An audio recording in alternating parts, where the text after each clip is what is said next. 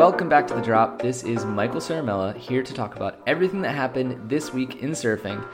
And it is time for a reunion. Buck and I are finally getting back together. We had a couple weeks off. Paul Evans was in. He nearly slithered his way into a job. It sounds like Buck might get fired. We'll get into that soon. But anyway, this week we're going to talk about Stab in the Dark, Episode 1 with Italo Ferreira. It's finally live. You can watch it. It's on Stab Premium. There's also a 1-month free trial for Stab Premium right now, so you can watch the entire series of Stab in the Dark for free. If you want to, you can go find that on the site, and yeah, just basically put in your info, blah, blah, blah. You know how it works. Anyways, we're also going to talk about the recent snapper swell. We talked to Dingo, we talked to Parko, we talked about the sand, all these things going on. Basically just a 10-day swell bender on the eve of the Challenger Series. We also have an interview with Kolohe Andino where he gets more kind of like vulnerable and in-depth than I've ever seen or heard of him. It's a really, really, really good read. It goes into the mindset of going from this superstar with everybody has these crazy expectations of you to then falling off tour, granted after 11 years, and presumably is going to get back on tour. But anyway, it's just where his mindset is at right now. And it's, just he's matured so much. It's really cool to see. We're also going to talk about, we're going to ask a really simple question. Why do big wave surfers burn each other? We're going to do our best to answer that. And of course, there was a huge swell in Tahiti this past week that also came with a bit of devastation, both on the sort of local front and also for a big wave professional surfer. So we're going to break that down as well. And of course, a surf send. You know how it works. With that, let's drop in. All right, Mikey, we are back on. It's been a few weeks. I was in a very warm and welcoming place, some of the friendliest locals on the planet, the Canary Islands. I have heard that. Yes, and then you were in Texas, which I understand is also very warm and welcoming. Yeah, unless your name is Brendan Buckley, because as Paul noted, you didn't get the invite, did you? No, I'm still convinced I'm going to get fired soon. No, it's definitely the air thing. You heard it here on The Drop. Sam McIntosh was trying some airs. It was cool. Really? Yeah, just firing up that new hip. Any grabs? No grabs, nope. But he landed his first one, and then he started getting real tech, going for air reverses, which is something that I know that you're very passionate about. So yeah, it was a really, really, really cool fucking trip, man. I didn't know what to expect, just bringing out a bunch of people from the surf industry to Waco and giving them a bunch of waves, and then getting that back by torturing them for 2 hours. But it was really, really fun, and I wish you could have been there doing airs with us. I still haven't been, but regardless, I get so much satisfaction at knowing that like it's just hilarious to me that a bunch of surf industry people had to go to Waco, Texas. I love the fact that pool exists where it does, and that's become such a hub, and that's just from what I understand, the Texas just kind of countryside with a bunch of barbecue and shit. I love that. I really love that about it. Would just be weird. I know that pools are coming. They're going to be up and down everywhere, but just the fact that everybody goes to Texas and... well, it's like neutral territory, right? Yeah. Like all these people from all these different brands, they're all, from different... A lot of them from California, of course, but still, it just... You go to Texas and it feels like all these barriers are removed. Like, literally...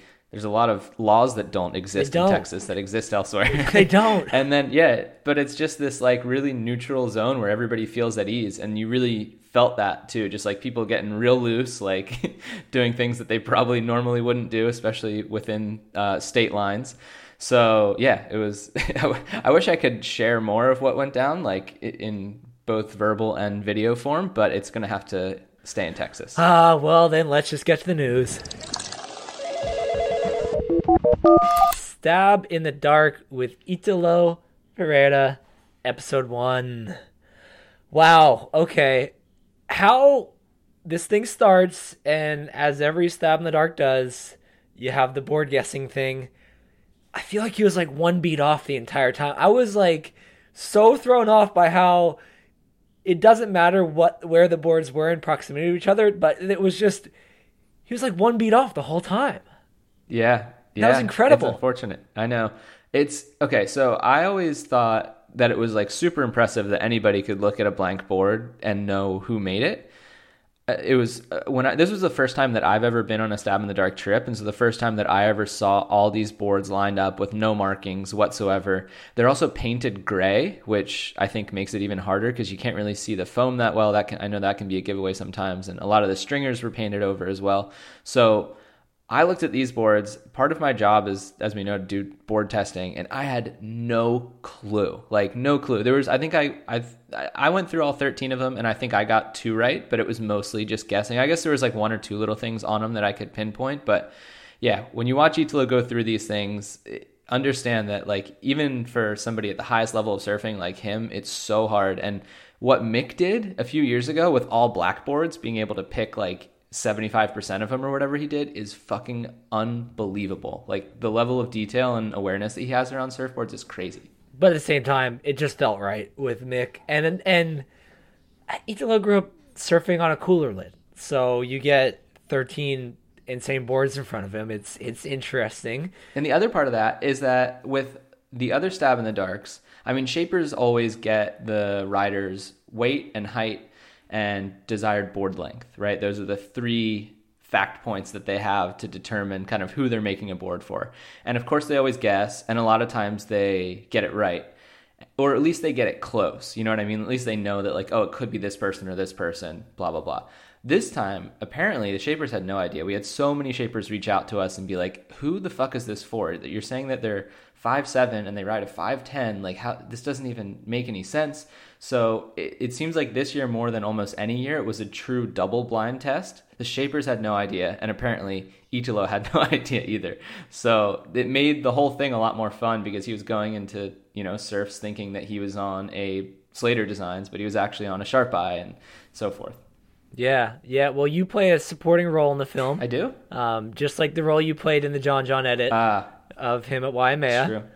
So I have to ask you, what is the vibe like surfing with him? Because it seemed like, at least in episode 1, which is all I've seen so far, there are moments when it looks like he's the only one out, and then there are moments when there's maybe 5, 10-ish people in the water. And it still looks like he's the only one out? Yeah. But how is that? Is he what like did you ever have a moment when it was like just you and him out? Yeah, we ended up on one of the days we surfed this little left wedge that was like tucked against the rock on the main beach. Casimba do Padre is the name of the beach in Fernando de Noronha where this was filmed. So we had a session there, and well, first of all, it's a weird dynamic between being a director on a piece and then you're there with the star of that piece and you're doing the same activity, but obviously like for the person who's not supposed to be in front of the camera, like you're basically just hands off. Any wave that he looks at, you're like not even, you know what I mean? Like it's not a normal session where you trade off waves. It's not like that. It's like any wave that he wants to go on obviously is his. There's actually this one incident when we were surfing that little wave on the rock, and it was this wedge wave. So depending on where you were, you could like kind of chip into it sometimes. And there's like a weird rip going through it, and it was really hard to surf. He was making it look easy, but this one wave came through, and I was wider than him, and it looked like the wave was shifting that way. So he was like, go, go. And I was like, oh, cool. So I started like paddling, and I paddle into it, and then at the last second, he like makes another noise, and I look back, and he's behind me already going, and I was like, oh no. And I'm like halfway down the wave, like on my belly, basically, and I'm like trying to like pull out and get out, and I ended up just not being able to do anything other than stand up and ride the wave, and I ended up pulling into like a closeout, which he probably would have made. And it was so weird, and I felt so bad, but he had like told me to go before. But it definitely is this like high intensity feeling when you're surfing with Italo, especially when he's filming for something specific like Stab in the Dark. You basically just don't want to get in his way, and it's not like he's like rude about it, but he's just so intense and focused that you don't want to like mess up his flow, because you can tell he just gets into this like mindset like, okay, I'm going to catch 12 waves in a half hour and I'm going to bang this out, and you don't want to be in his way when he's doing that. It looks like he paddles like a missile too. We already know this watching him in contests, but he hates sitting still. So he'll just paddle. If he sees a little crappy closeout 50 meters down the beach coming in, like he'll come and chase that down, just because he likes to be on his feet basically. So he'll chase everything down. He'll surf when the waves are almost impossible to surf, like dead low tide when nobody else is out, because it's just unmakeable. Like he's like, let's go, because there's no one out right now. Like he's kind of like you, I guess, in that sense. Like wherever he has the greatest opportunity to ride the greatest number of waves, because he's so talented and can actually like make them work, he's like, yeah, I'm just going to take advantage of that, because his least favorite thing is to be sitting. I think he'd rather be surfing knee-high slop when he can catch a wave every minute than perfect 6-foot waves when he only gets a wave every hour. Yeah, I mean, it does sound exactly like me, just super talented and like just kind of make it work. Yeah, no, I agree with you for sure. I'm going to get a few necklaces. Well, first episode up, we learn, or we basically see 4 boards. The first one is Unlucky 13, which is the board that he pulls out without ever surfing and decides, I'm not going to ride this based on just basically its appearance. And then the 3 boards that get tested in this episode are a 4-time Stab in the Dark finalist. That's Axel Lorentz from Pukas. He's been in only 4 Stab in the Darks, and he's made the final every single time. We have the 2-time Stab in the Dark winner, John Pizell, also obviously famous for everything else that he's done, most notably with John John. And then we have Italo shaper of 14 years, Timmy Patterson. So these 3 boards are going to go head-to-head against one another, and only one of them is going to be able to make the final. So yeah, it's a pretty strong starting episode. Basically a 2-time winner, 4-time finalist, and Italo's own board sponsor. So that's pretty much what we got in Ep 1. Ooh, go get there. Go get there. Oh, and last thing before we go, we are doing a free 1-month trial of Stab Premium to go along with the Stab in the Dark release. So starting May 4th, which is yesterday when you're listening to this, up until the airing of the last episode, which I believe is May 25th, you are going to be able to sign up for a free month of Stab Premium. This is for new users only, but yeah, basically if you've always wanted to try out Stab Premium, or you're just dying to watch Italo and Stab in the Dark, you can do it, you can watch it. Hopefully you'll stick around, but if not, you have the option to pull out after it's all done. So get in there. Nah, stay and hang out.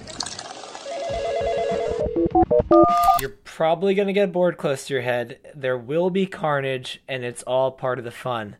This is not my quote. This is Joel Parkinson's quote, and I'm not sure if I agree with it, especially the last bit. It's all part of the fun. So this You just hate rights. I hate rights. Look, this story is all about the Gold Coast right now. We got the Challenger Series coming into town. The event starts over the weekend. Waiting period does at least. And they've had a crazy run of swell. The bank is very good, and so we did a little kind of, it's not even a CS preview, which we will have on the site. This is more just like a, hey, here's what's been happening at Snapper. Here's what won't be happening during the Challenger Series. Yeah, but here's what your average good day. I know it sounds weird, but like on a good day, here's typical good day, actually, not average good day. And no, if this was surfing, I would not participate. I just wouldn't. Fair enough. Have you surfed that wave when it's that crowded? No, I've only surfed Snapper when it was like chest to head high. I mean, it was still crazy crowded, but not at this level. Oh, God, yeah. It looks absolutely brutal. I mean, it was really cool, actually, because Holden went on to talk to Dingo and Joel, who are obviously top of the pecking order.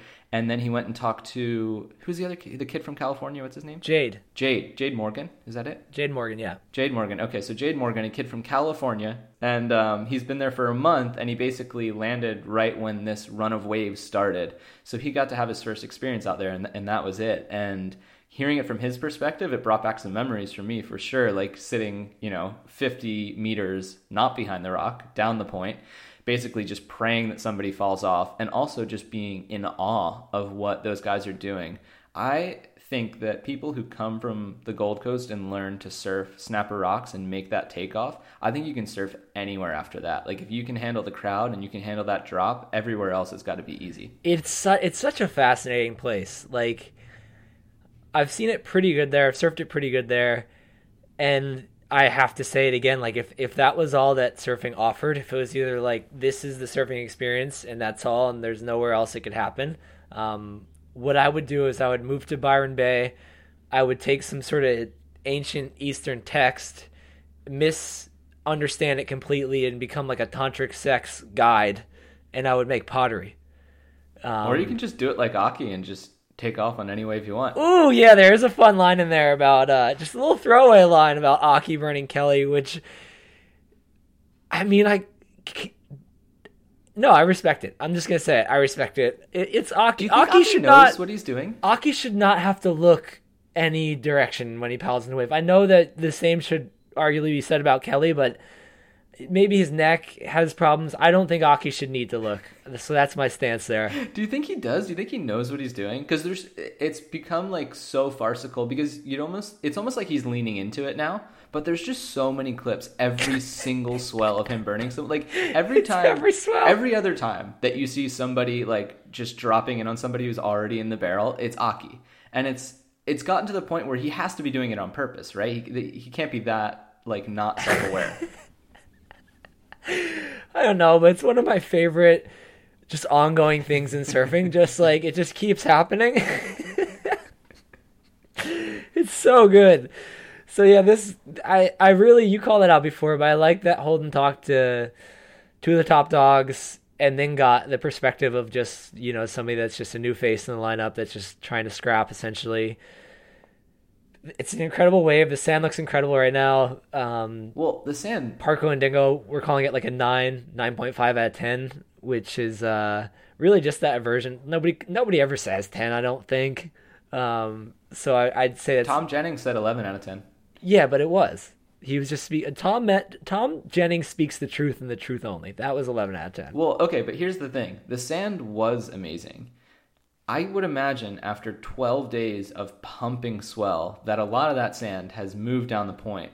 So by the time that the CS comes around, which the period just opened, I would imagine that Snapper, even if it had swell, wouldn't be that groomed and perfect because that's just how it works. Like Joel Parkinson even says it in the piece. Basically, the less swell there is, the better the bank gets. So then when the first swell comes, it's perfect. But after that, presumably, it's going to be different at the very least, if not worse. So the CS waiting period is open, and it does look like there's a bit of swell coming on the back half. Like it looks like we could see some pretty good waves. Certainly not what we saw in the week leading up, which is the most... I mean, the WSL just gets so unlucky. All year they've gotten unlucky. They got unlucky for like a decade straight at Snapper, basically, where there'd always be like a cyclone swell right before. So it's unfortunate, but it is it's life, I suppose. Silicon Valley Bank Pro, Gold Coast.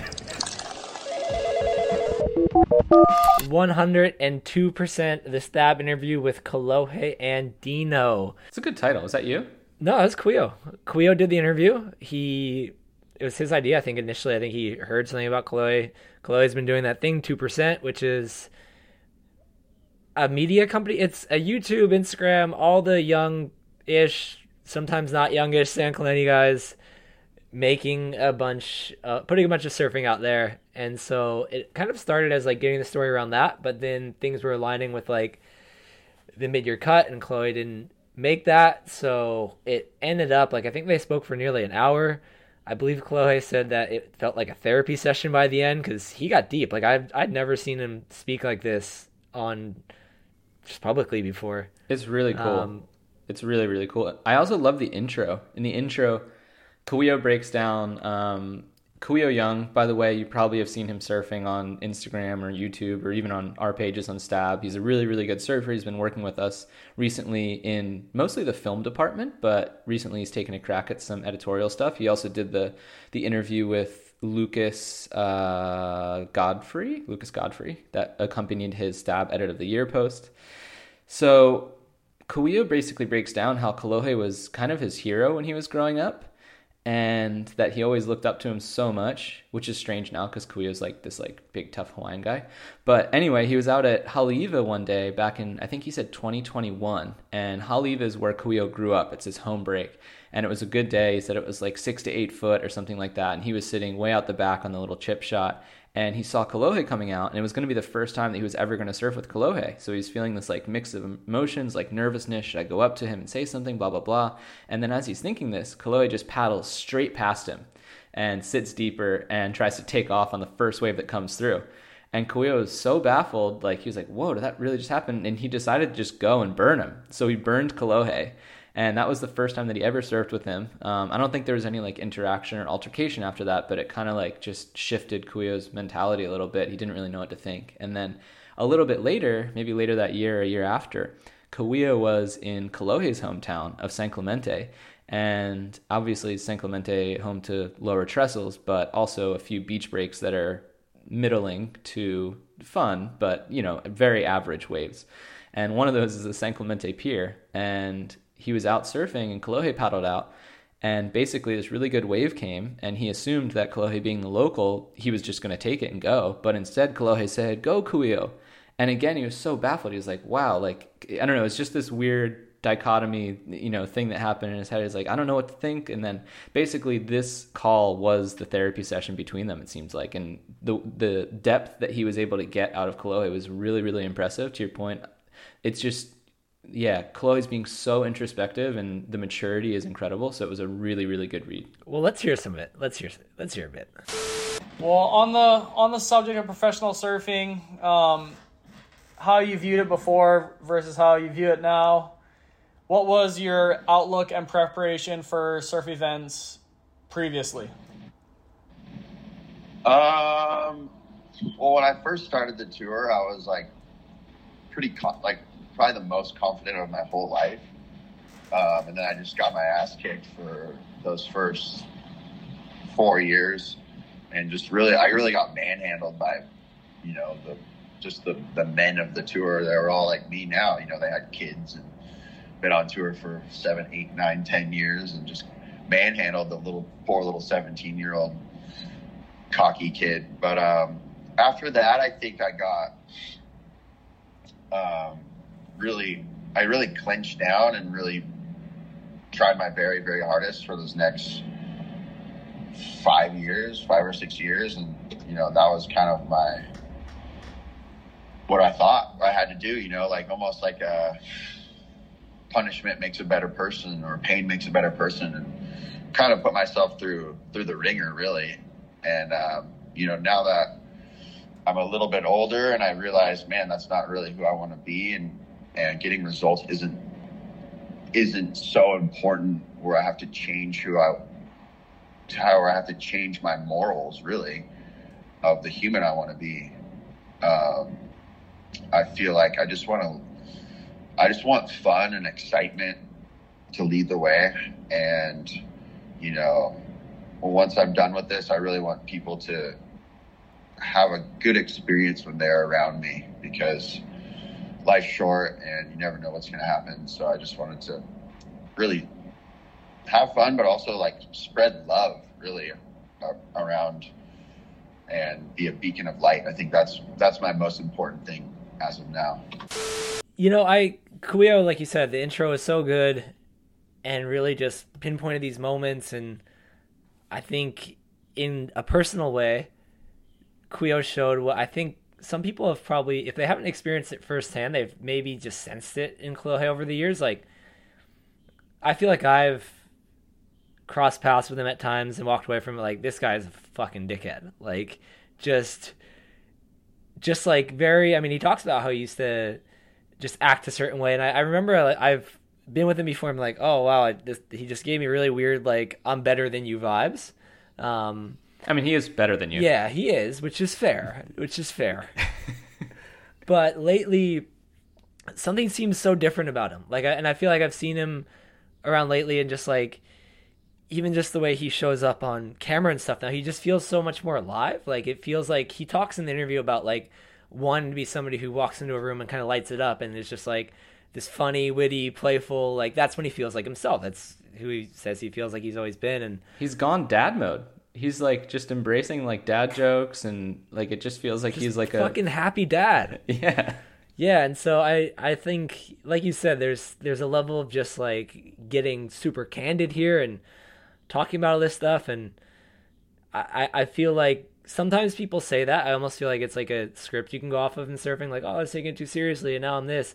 But I truly believe him here. And I feel like you can just tell watching how he's operating now. I don't feel like it's an act in any way, and it's awesome to see. It's really cool. Well, and it's also, according to him, been just a huge mental shift, and it's been an incredible weight off of his shoulders as well, because he always felt like he was trying to perform to basically what the expectations were of him, right? And it was almost like having this really bad year on tour just freed him of that. It's I don't even have to do, because I already kind of did so badly that it's just oh my God, wait, this is actually nice. He said it's the first time that he's been sleeping well for years.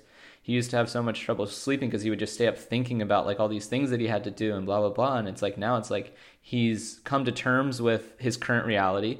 He obviously wants to continue to compete, get back on tour via the Challenger Series. He did actually mention in this interview, for the first time that I've ever seen, he said that he's always, thought of this, but he sees his retirement date as the 2028 LA Olympics. So he's got 5 more years in him as far as he's concerned in competitive surfing. Of course, a lot of athletes have said that and gone on to compete for another 10, 15, 20, 25 years if you're Kelly. But yeah, that's kind of how he's seeing it. But right now, what he's really focusing on is kind of giving everything he's learned to the next generation, helping them succeed, and in that way sort of like finding that love for surfing and competing again and sort of building up his own success as well. So I think it's a really, really cool, mature move from Kolohe, and I'm excited to see where it leads. What do you think? What's your take, Buck? Is he making the cut on the Challenger Series this year? Well, I mean, a bit of a bold strategy to target the 2028 Olympics and then just be giving his heart into bringing the next generation up. True. Like, let's. You might shoot yourself in the foot there. Yeah. Look what happened with Griffin. Giving them all your wisdom that you've it's taken you 10 years of winning and losing, having this and that to learn. So let's be a little bit careful. But yeah, he's making the cut. Okay. He's back on. All right. He's back on. See you in 2024, Kolohe. We are a Challenger Series podcast. He's back on. See you in 2024. And one more thing. You were talking about before, sleepless nights, all that. Can we just stop and admit for a second that we have cooked surfing? Surfing, we took an object and we put it in the oven for too long. Every time we talk to somebody who's been on the CT for more than like 3 years now, it doesn't sound like they're a WSL veteran. It sounds like they're a fucking Vietnam veteran. It's fucking insane what apparently that does to people. I feel like for a while, yes, okay, maybe it wasn't great. People partied too much. Some people got really caught up in that. It didn't work well. But it seemed like they're having a lot more fun. I mean, it seems like if you're on tour in the 90s, you were sleeping just fine. And I swear to God, everybody we talk to now, it's like a fucking Ken Burns documentary where everybody just talks about what the thing does to you there. And it's like, whoa, okay, like, can we maybe rein this in a little bit? Is this all just to sell Bailey ladder ads? Like, let's just kind of figure something else out. Why do big wave surfers burn each other? Mikey, you teased this one before. This was an idea that I believe came about when you were working on the pickup, and Nathan Florence went on a little rant about this. We love rants here, as you just heard. So how did you feel that this story unpacked now that it finally is out there into the world? I love a story with a simple question and a simple answer. And this one has it, right? So the question is, why do big wave surfers burn each other? And the answer is, it's Garrett McNamara's fault. And why, man? We go into a story, yes, pretty much. I mean, well, realistically, it's like all boomers' fault because when, people started surfing these big waves, they were just like, oh, we're just going to go straight, blah, blah, blah, and have a good time, hold our hands together. Nowadays, people are actually surfing these waves, younger people, Nate Florence, Nick Van Rupp, Albie Layer, the people we interviewed for this story. And so they say, fuck you guys, don't burn us because we're trying to get barreled on that section that you're crumbling down with your 10-6 Rhino Chaser. So, basically what we need is for all of the old guard to perish, and then we won't have this problem anymore, except maybe we will, because by the time that all these guys are old, they'll probably be going straight too, and it's just going to be this vicious cycle of burning. So it sounds like we're fucked. Sorry, big wave surfers. Eternal burning. Dante's Inferno out there. Well, you know what's funny? I actually learned something from this piece. Like I feel like forever, and even when we posted something about it on Instagram, I saw comments saying this. Forever, like it was, I feel like the answer to this question was presented as like, oh, well, it takes so much commitment that like you have to paddle so hard and the waves moving so fast. Anybody who says that, have you ever been in a fucking big wave lineup? All it is people pulling back. They're like, well, you can't pull back because it's like, no, go surf big waves. A lot of people pull back. That's not it at all. Do not tell me that, because go surf on a decent... I'm a medium wave Dave personally, so I can only speak to the XXM stuff. But even in XXM waves, it's all people pulling back. So that's just flat out wrong. And we had, as you brought it up before, we had that XXXM day at Waimea, the one that we started in John John's film. Oh, very XXXM, yeah. And Nick Van Rupp had a quote that really stood out to me. And he said, at Waimea, those boards are like bullets coming down the face, and it freaks me out. And that was for sure the scariest part about being out there. there's 50 people times what, call it, just for simple numbers, call it an average 10-foot surfboard. That's 500 feet of freaking, just missile flying around out there willy-nilly. So it's an absolute battlefield. Yeah, a bullet, the thing's a fucking nuke. Yeah. So, big wave surfing, but it's like you can't, how do you gatekeep it? I don't know, because ideally it would be just people who are meant to be out there should be out there. Of course, in that regard, we probably shouldn't have been out there. But beyond us, there's nice. At pretty much any big wave spot, there's, the 5 people who are out there that can really surf the wave the way it's meant to be surfed. And then there's everybody else who wants to feel like they go home and have really large balls. And I think that's just going to be the reality of this sport. I don't think there's any way to get away from it. Do you? I do think that, so what this story taught me is that I'm so happy I didn't even explore the whole, it's too hard to pull back, because all it is in big wave lamps, people pulling back, like I said. But to me, just like hearing that people really trace it back to YMA and how, like, back in the day, people really, like, obviously people were not getting tube. That just wasn't a big wave performance, was just essentially going straight. So when a big wave comes, why not put a few people on it if everybody can go? And the fact that was like, I get that makes perfect sense. And now, people have just completely changed the game in terms of paddling. I do actually feel like I learned something. And I do think, like, I don't think you'll be able to get away with burning people at Jaws anymore. The story goes into that. Like, I think Albie or somebody talks about how in the early days of paddling Jaws, like, it was still happening a bit, but like, and it still happens sometimes at Jaws, but I feel like at that wave, especially where people are getting proper tubes, like, the days are very numbered of, like, you not getting punched in the face for burning somebody. YMA, I don't think it can ever go away, especially on those days that aren't like Eddie size, those days that are like pretty doable for a lot of people. I think it will just always be happening like that there.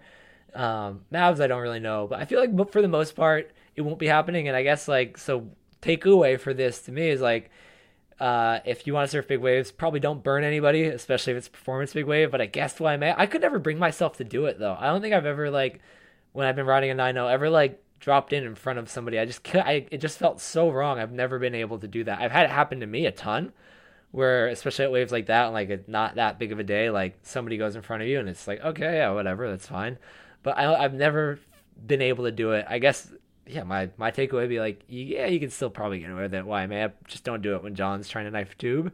And then elsewhere, you'll probably get punched in the face soon. So that's where we're at.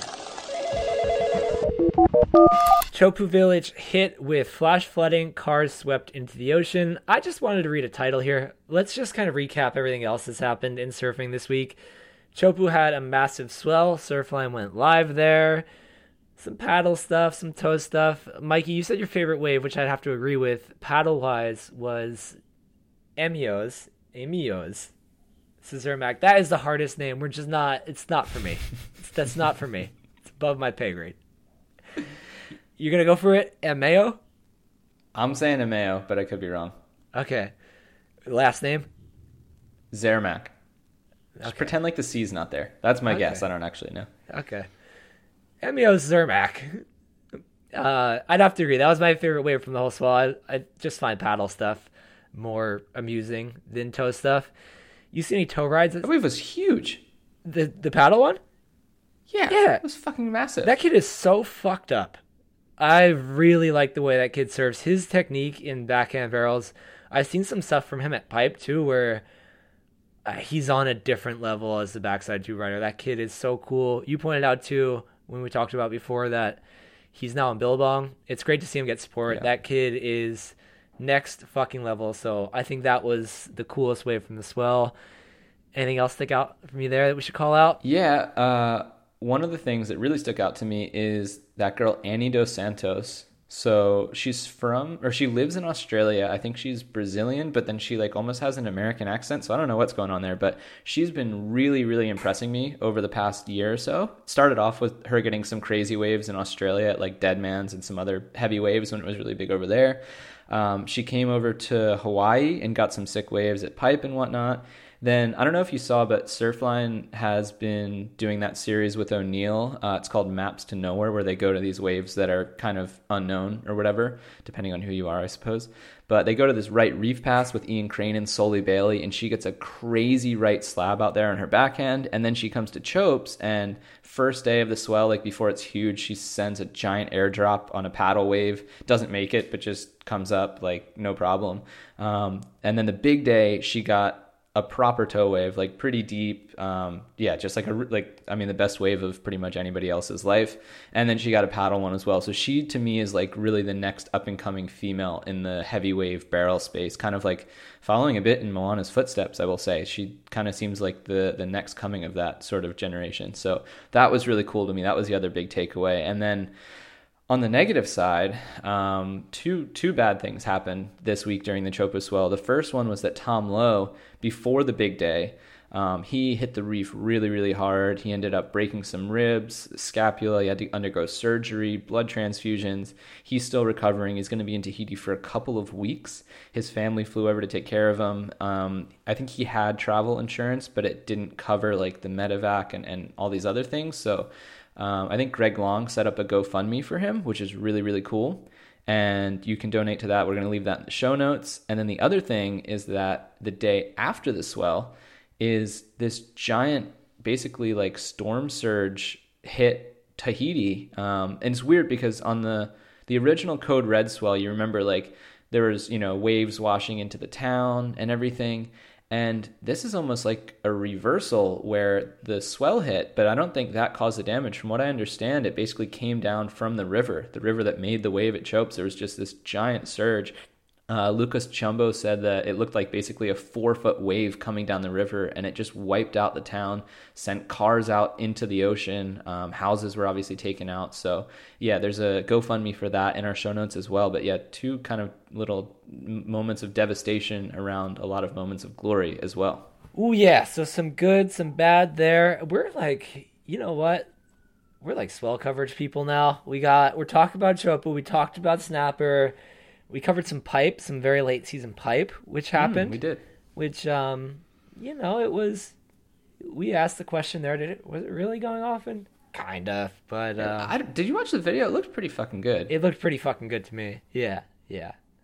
But I mean, interesting, weird things happening on the planet. It's May, huh? Wow, that's wild. Actually, we're almost like halfway through the year. That's insane. Yeah. Holy crap. Yeah. Weird. One more thing. We had a quick little Gabe Medina interview on the site. It was just this moment that Chris Binns got with him right after he had won the Margaret River Pro. I want to play some audio from that because come on, let's get Gabe. He's pretty much a co-host of the show now. Get on. Come on, Gabe. Get on.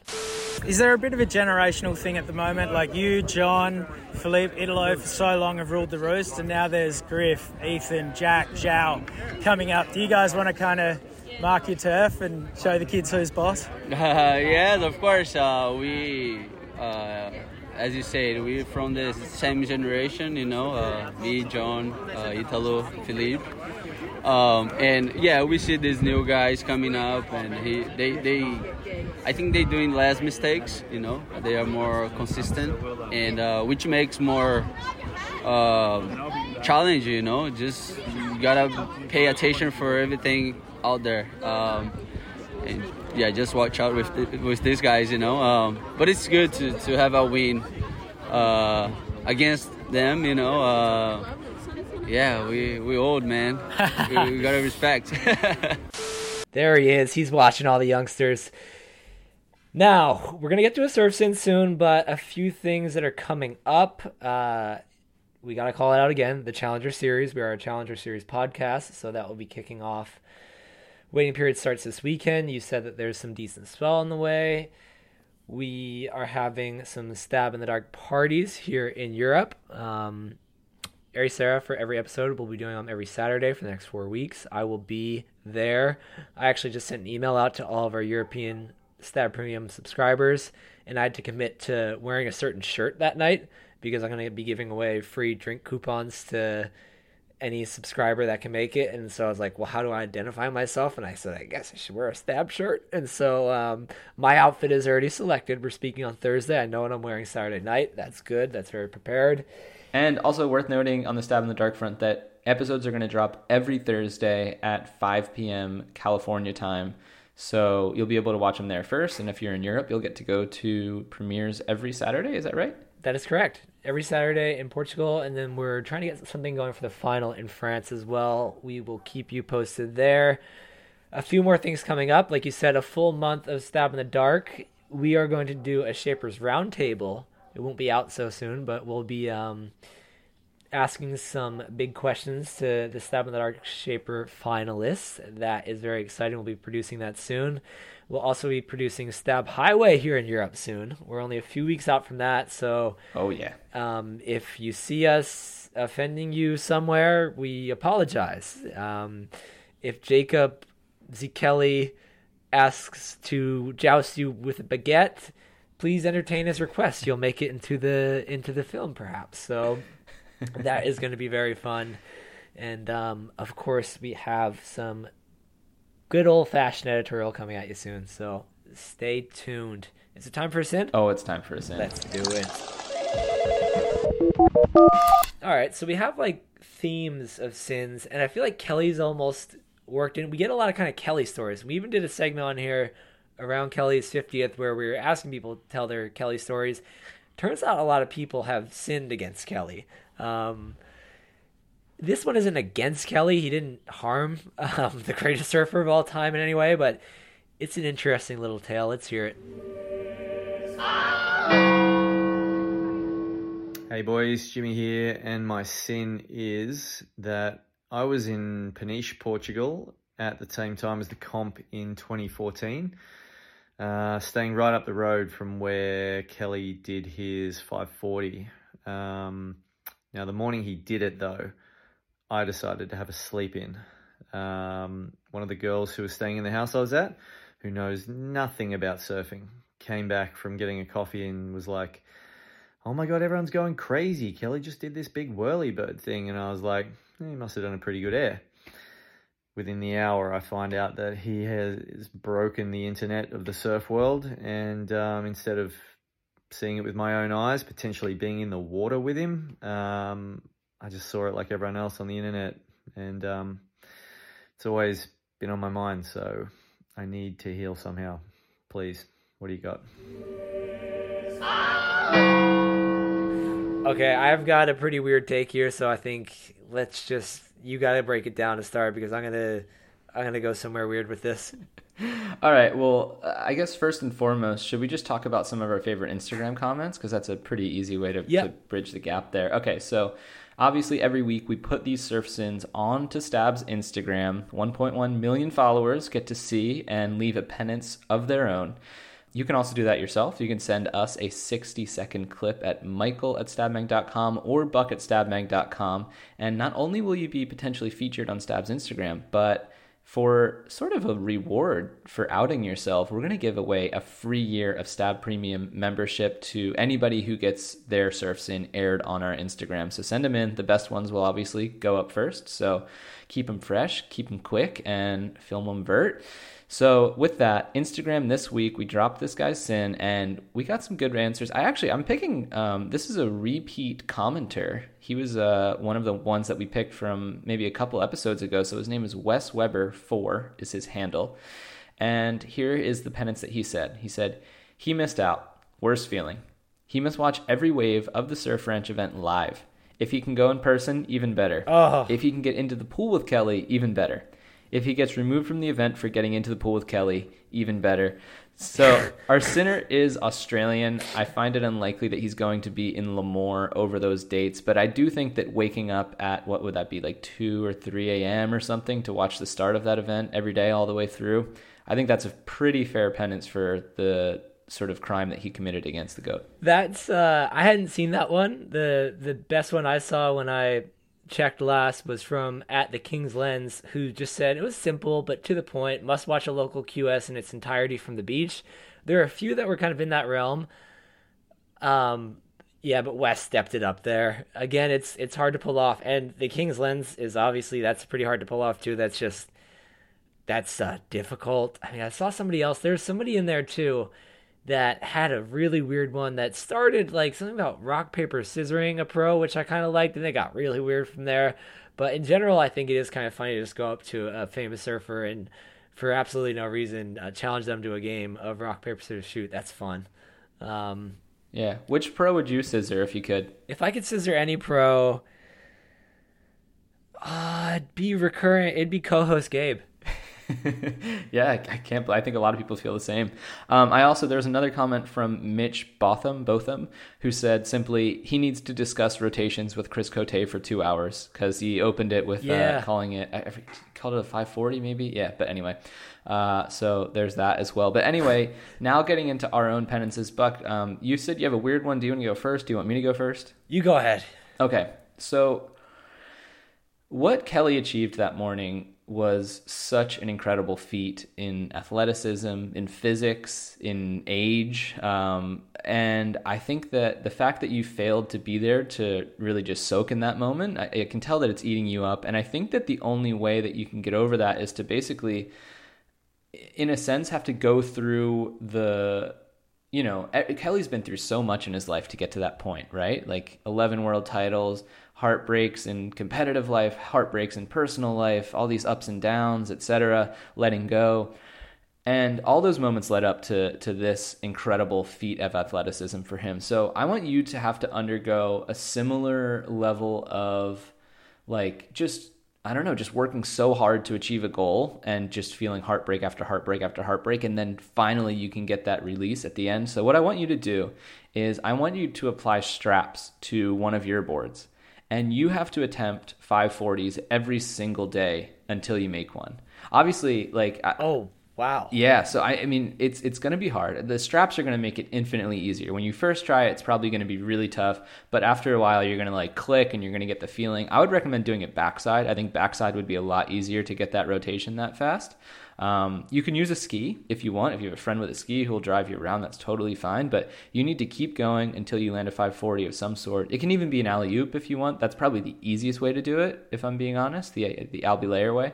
So I'll leave that to you. Get some straps, throw them on your board, and you just got to keep trying them until you make one. And this is a penance that I would love to have some video evidence of. So if you have a friend who can film, that would be great. Just your whole journey, we can make a documentary out of it. It'll be great. Wow, that's good. I mean, hey, this guy could lead to some serious board innovation just to accommodate that rotation. Just strap in, get it going. I've got a friend that I went to college with, UCSD. His name is Brian Dillon. He created a magnet insert for his surfboard, which then connects to a booty with a magnet insert. And he does all sorts of crazy flips and spins surfing with no strap, but it's technically he just literally pops up and he's got a magnet in his boot that connects to his surfboard. And you can find him on Instagram. He does some wild shit. So it's possible. Wow. Shout out Paul Evans, Jonathan Meads, the Magnetic North. Very good. I recommend this YouTube clip to anybody. Okay, I said I got a weird take here. So I like it though, Mikey. I like it. But here's my thing. Fuck that wave. I hate that wave. No. It looks so fun. Again, Fuck it's a that right. wave. I live about 40 minutes from that wave. And when I first moved here, I was like, oh, it's so cool. Like if the wind's north, I can go here. If the wind's south, I can go there. That's there. Big Bay, and there's certain parts of it that accommodate wind a little bit better than others, but I would go up there a lot because it'd be like south wind, like that's that zone. I'd go up, and that day was windy and whatever it was, but I have such a passionate hatred for the place because you go and you see waves, and Jack Robinson got a crazy one there 2 years ago because he's Jack Robinson. He can read the ocean like nobody else on the planet. Every time I've been, you think it's going to be good, you convince yourself, you get the hopes up, and then it's just miserable. There's weird water moving. You think you see a good wave there. It's just shit. It's a shit wave. I hate it. And so if you told me, hey, tomorrow you go up there, Kelly's going to do something incredible.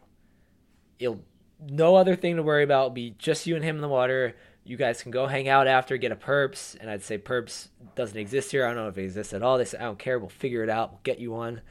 I wouldn't go up. It's not worth the gas money. What? I know I'm supposed to have... What? I know that I should have more reverence for this, but my hatred for this wave outweighs that. Anywhere else in the world, me and Kelly would be bros. We have them perps. But Haleiwa? even there, I would... hate that wave more. I hate this wave more. Wow. This is huge. And so I can't really blame him because I think he made the right call. However, one of the 7 deadly sins is the sin of sloth. And that is the sin that he's committed here, in my opinion. And I'm going to focus on that. Basically, I'm just going to focus on sloth. I'm not going to rope Kelly. I'm not going to rope any of the history because it is what it is. It's a wash, right? But you're sloth. When you're on a surf trip, you should not even sleep. You can party and surf. You could do everything. Just torture yourself. That's why you're there. And so my penance for him to heal is he needs to go for a tarantula. Ooh, I know what this is. A tarantula, if you do not know, there's a system, a globally accepted system that awards you a name based on the amount of times you've surfed in a given day. As follows. 1 surf, good job, you got wet, but it's just, that's it. You don't get a name, actually. 2 surf, Tommy. 3 surf, Tony. 4 surf, Terry. 5 surf, Tarantula. Now, to achieve this status, you have to break the golden rule. The golden rule is 3 waves counts as a session. To get the status, to qualify, you need either 10 waves or you need to be in the water for an hour. Wow. If you're Italo, 10 waves would take you 5 minutes, so I guess you could kind of do it, bang it out in a quick day on the beach. The rest of us, 10 waves or an hour. You can't cheat it. You can't go out, run out 20 minutes, 3 waves, hang out on the beach, have a beer, go back. It's committed surf. What's a sufficient break between a session? Doesn't matter. As long as it's an hour or 10 waves. What you want to avoid is somebody just like going down to the beach at 10 a.m., surfing, going in and out of the water 5 different times, but like you ride a soft top one time and you surf for 20 minutes and it's like, no, they're committed sessions. A board change feels like a different session though. Like, because otherwise you could just get 10 waves, come in, touch the sand, take your leash off, put it back on and go back out. And I don't think that's in the spirit of the tarantula. It's not in the spirit of tarantula. If you got a time crunch or something, there should always be a reason you're going in. You can't just touch the sand and go in, but you got to go for the tarantula. You were a sloth. We don't like sloth. It's a deadly sin. So you got to do the tarantula. I honestly think that it's a weird thing, but there's just something so good about feeling like you've absolutely fucked yourself up through surfing. Just, it's the end of the day and you can't move and you're in a little bit of pain and you even wake up like sore and groggy the next day. There's just something incredible about that. I don't know why. You can't, you have like salt in your lungs. It hurts to breathe a little bit. That's what a tarantula does to you, and that's what he needs to go and do. Brilliant. Who do you think would win in a fight between a sloth and a tarantula? Tarantula. Do they have... No, venom? I don't think so. But they got fangs, right? Oh. Or maybe they do have... I don't know, man. Don't ask me. Yeah, they were in Lakey Peak. There's some guy showing it off. I think it had no fangs. Yeah, I'm still going to go with the tarantula. What about you? Nah, sloths will fuck that shit up, dude. They're so slow. They don't have to be. They can actually be really quick when they need to. Really? Yeah, they're deceitful little bitches with big claws. Huh. All right, well, be a sloth then, I guess. No, this guy should be a tarantula. Everybody else, have a nice weekend. Be a sloth. Bless you.